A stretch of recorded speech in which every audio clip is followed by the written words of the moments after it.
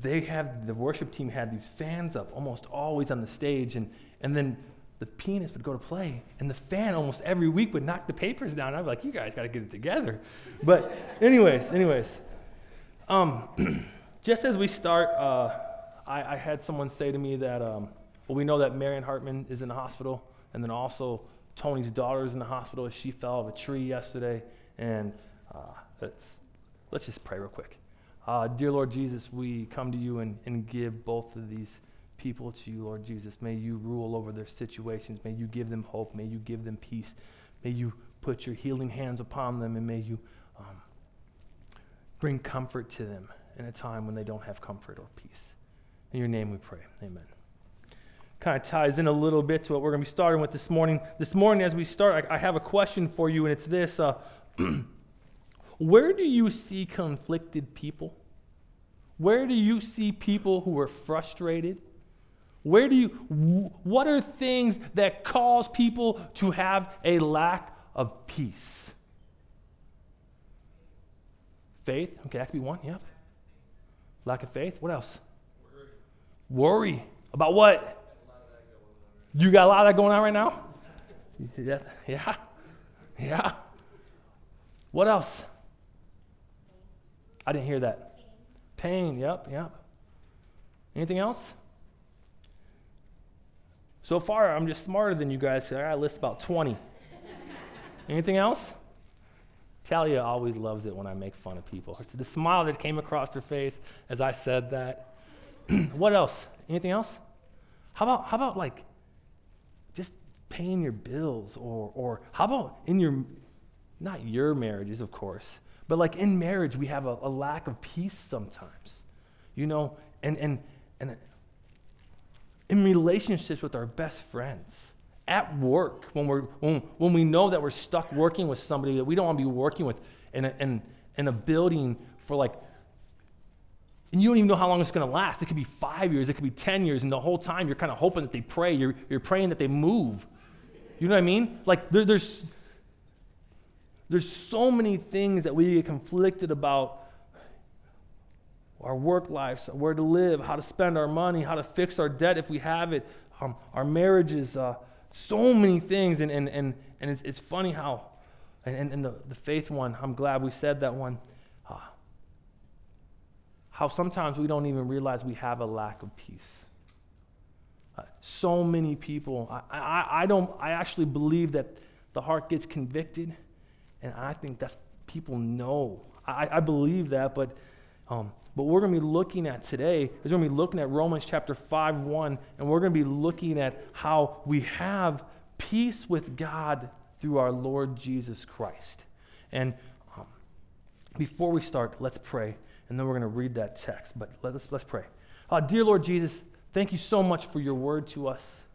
Lord, you used the Apostle Paul to speak and to write, and may the words that you have given him, these God-breathed words, may they speak to our hearts, our minds, our souls. May we not just hear them, Lord, but Lord, may you give us the ability to not reject those words. So with this, help us to just focus and leave everything that's outside this building. In your name we pray. Amen. Amen. So with that, let's read Romans chapter 5, 1 through 11. Here's what it says. Therefore, since we have been justified through faith, we have peace with God through our Lord Jesus Christ, through whom we have gained access by faith into this grace in which we now stand.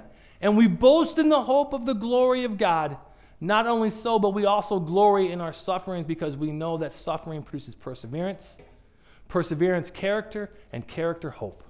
And hope does not put us to shame, because God's love has been poured out into our hearts through the Holy Spirit, who has been given to us. You see, at just the right time, when we were still powerless, Christ died for the ungodly. Very rarely will anyone die for a righteous person, though for a good person, someone might possibly dare to die. But God demonstrates his own love for us in this. While we were still sinners, Christ died for us. Since we have now been justified by his blood, how much more shall we be saved from God's wrath through him? For if while we were God's enemies, we were reconciled to him through the death of his Son, how much more, having been reconciled, shall we be saved through his life? Not only is this so, but we also boast in God through our Lord Jesus Christ, through whom we have now received reconciliation.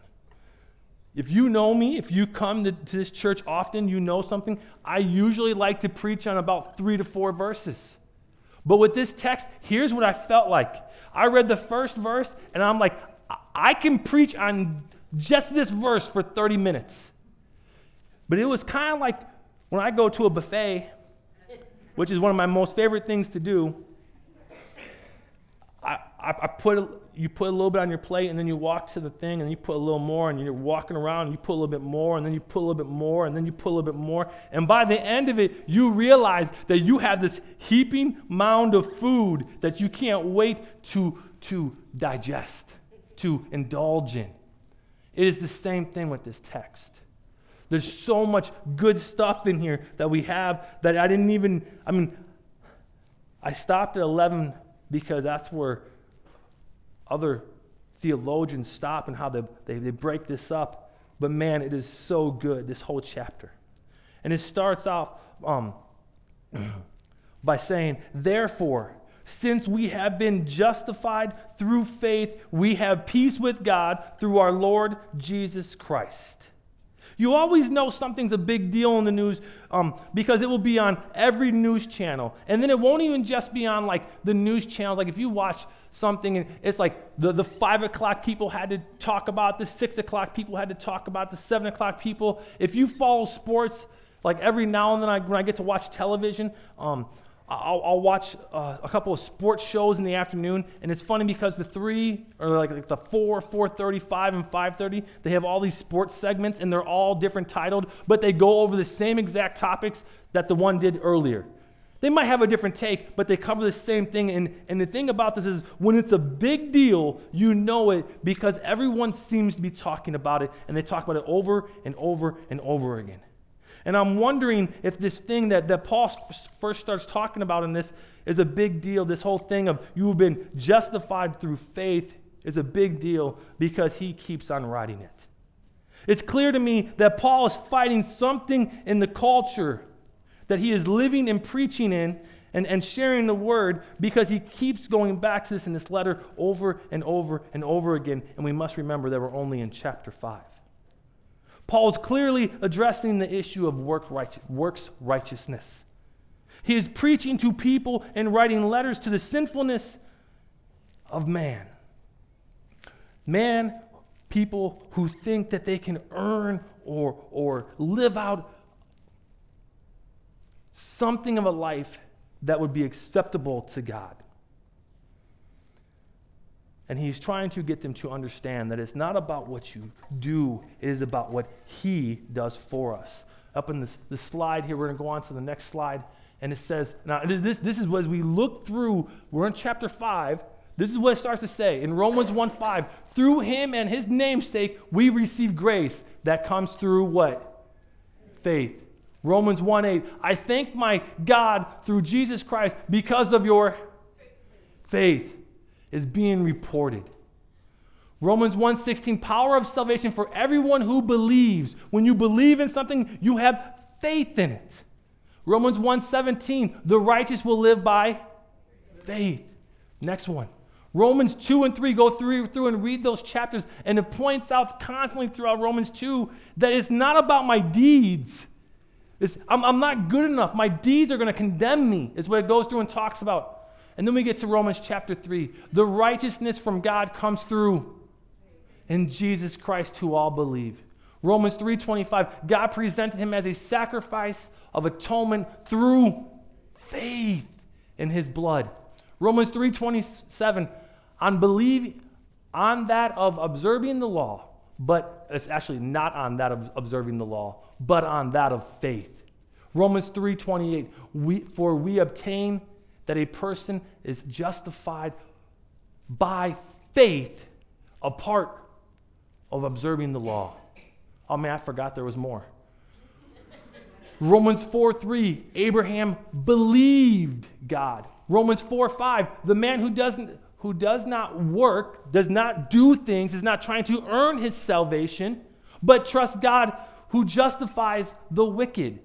His deeds is credited to him as righteousness, or his faith is credited to him as righteousness. I said that wrong. Just look at that one. The man who does not work, but trusts God who justifies the wicked. That should speak to our hearts and to our minds and to our souls. Romans 4:11, a seal of righteousness that he had by faith. Romans 4:13, but through the righteousness that comes by faith. Romans 4:16, the promises come by faith so that it may be by grace. Is there more? Okay. Whew. I think this is important. You know, it's one. This is the book that I don't care if you grew up in a Methodist church. I don't care if you grew up in a Baptist church. I don't care if you grew up in a Lutheran church. Listen, this is the book that we use for our theology. Everybody, all theologians, go back and they look at Romans to no end. Romans and a good chunk of probably like Genesis, but Romans even points us back to the Old Testament. Not probably, it completely does. And Paul is beating his drum so hard because inside of each one of us is a do-gooder. And let me say it even another way. Inside of each one of us is a failing do-gooder. Someone who is failing at being their best person right now. My friend, this is good news. This is the good news we need to hear. This is the good news we should want to hear. That is not about my deeds. It's not about my actions. It's not about my best life right now. It is about my faith that he gives to me in his work and in his blood and in his promise to us. Where Satan tries to use our deeds against us is where we use Jesus' deeds for us. Next slide.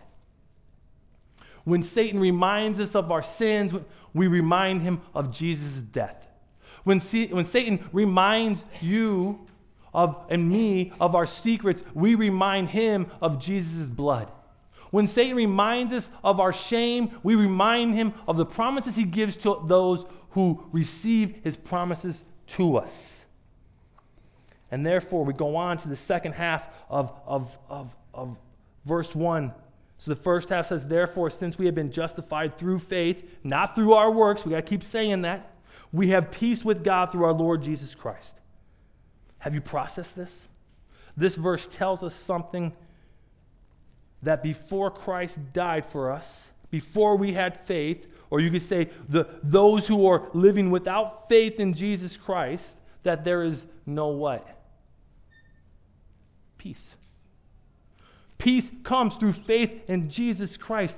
And I think we totally misunderstand this. Like when we think that we are without peace with God, it's almost like we think that we're in a room with God, and it's not that we have this huge beef with him, but it's that we don't completely trust in his words. So I think that there's people who would say, listen, I'm not a believer, but I'm not anti-God. Or, hey, I believe in God, but I'm not sure who he is. Or something along those lines. And what it's more like is this. Let me give you a better picture of it. When we don't have peace with... Oh, let me finish that thought real quick. It's when we think that we can be in the same room. And you ever been in the same room with someone you're not happy with? And you just kind of like... Yeah, Tony smiled.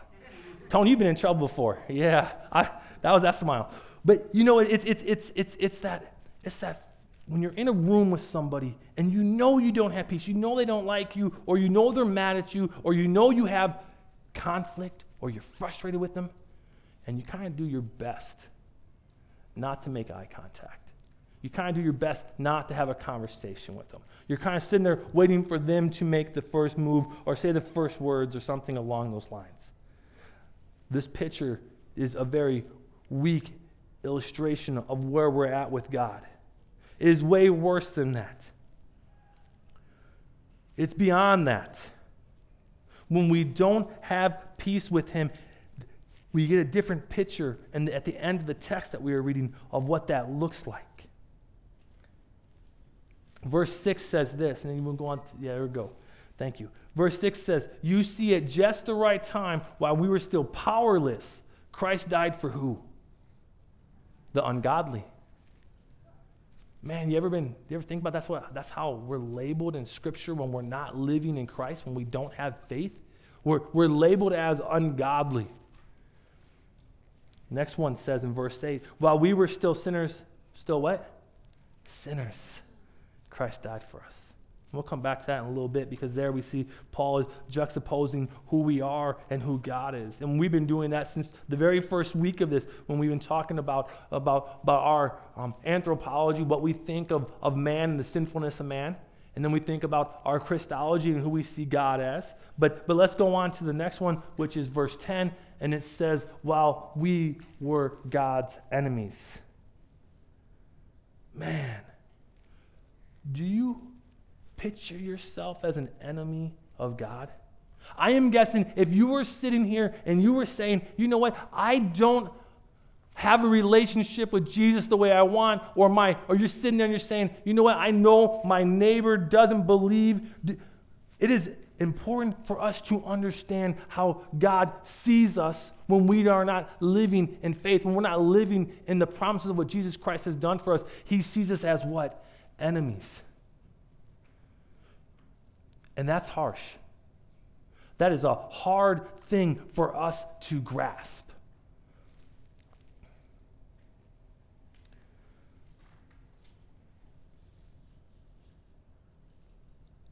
Think about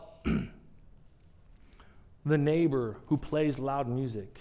Think about the neighbor who has 3 broken down cars in their front yard, whose dog barks all day long, whose dog does its business in your yard.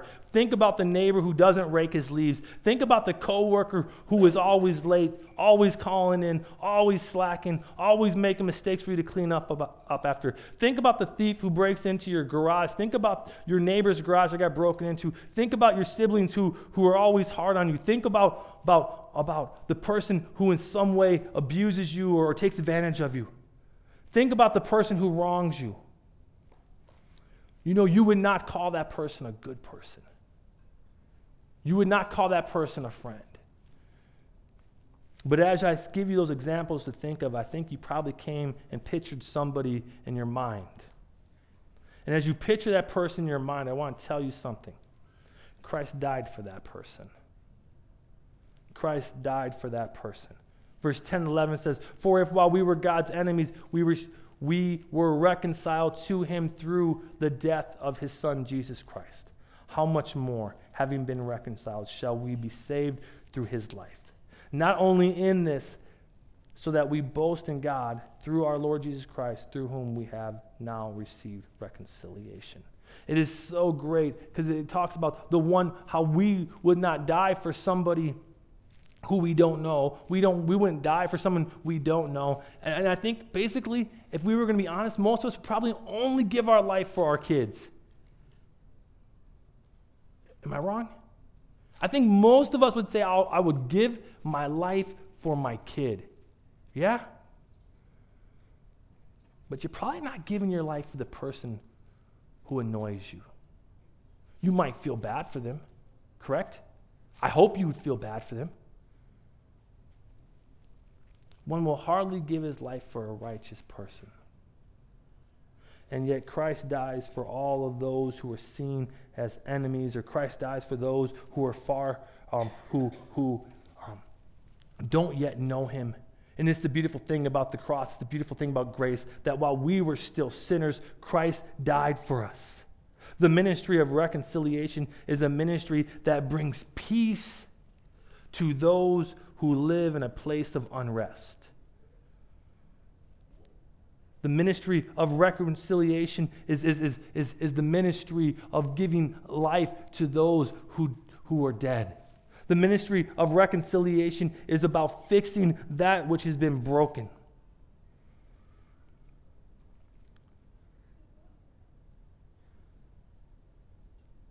And God is the most persistent person that I ever have seen as we read through what he does for us in scriptures.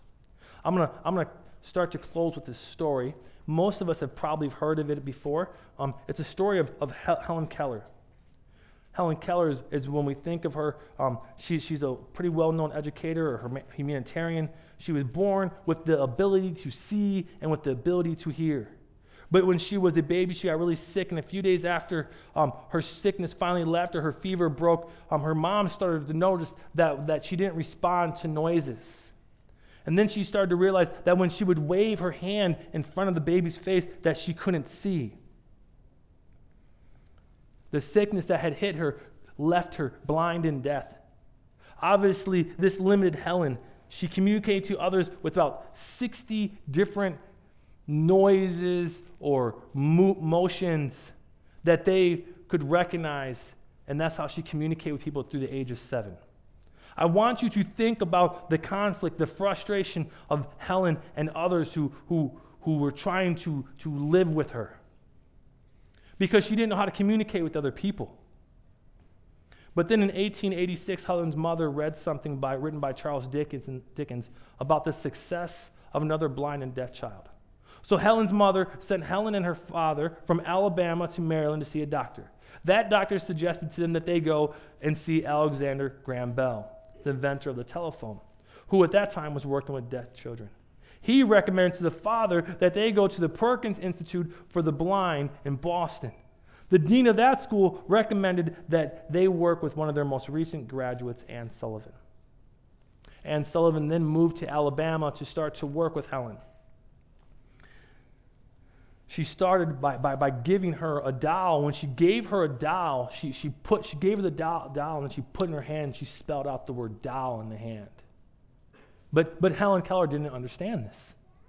She didn't understand this person trying to work in her life. She didn't understand why this person's there. She didn't understand why she kept on touching her hand. And she just kept on doing this. And Anne just believed if she kept on at it, that eventually one day that Helen would begin to understand. But as Helen got older, she disliked Anne more and more. They became more and more frustrated with each other. And it came to a point when Helen Keller's frustrations grew and her tantrums grew as well, that they got to the point where Anne says that we need to leave and we need to go to a different place. And she takes her to a different place where Helen would be kind of like only allowed to depend on Anne. And while they're out there one day, Anne takes her outside, and from what I'm reading and understanding this, she's a little frustrated with her, and she's pumping water, and she puts Helen's hand under the water, and then she spells out water, and she does it again, and finally on this one day, she understands. It kind of just clicks for her. And as Anne understands that she was signing water, or Helen understands she was signing water, she touches the ground, and then Anne starts to sign ground. And then that day, as the light goes on in her head, she learns 30 words. I'm telling you this story because I think so often we get so frustrated with what's going on in life that we're blind and we're deaf and we don't understand the leading and the moving of the Holy Spirit. We don't understand what God is trying to do for us. And in this whole time, He is trying to bring peace to us through the work of Jesus Christ and not through the works of ourselves. He is trying to take His ministry of reconciliation, and He's trying to fix that which is broken. And the question that I'm going to leave with you and I'm going to give to you is that, are you trusting completely in the reconciliation of Jesus Christ? Are we leaving it to Him? Is our faith in what He does, or is our faith in what we do? And my hope and my prayer for us all is that we're trusting not in the works of ourselves, but in the works of Jesus Christ and what He does for us on the cross. Amen? Let's pray. Dear Lord Jesus, not every illustration works perfectly.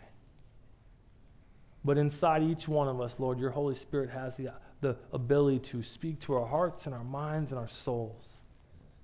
Lord, may we depend on you, and may we rest in the work that you have done for us. And when our mind tells us we're still sinners, and when our mind tells us we mess up, and when we feel horrible, Lord, may we rest and may we combat those thoughts with the finished work of Jesus Christ. Lord, it is in you that we have our salvation. It is in you. In your name we pray. Amen.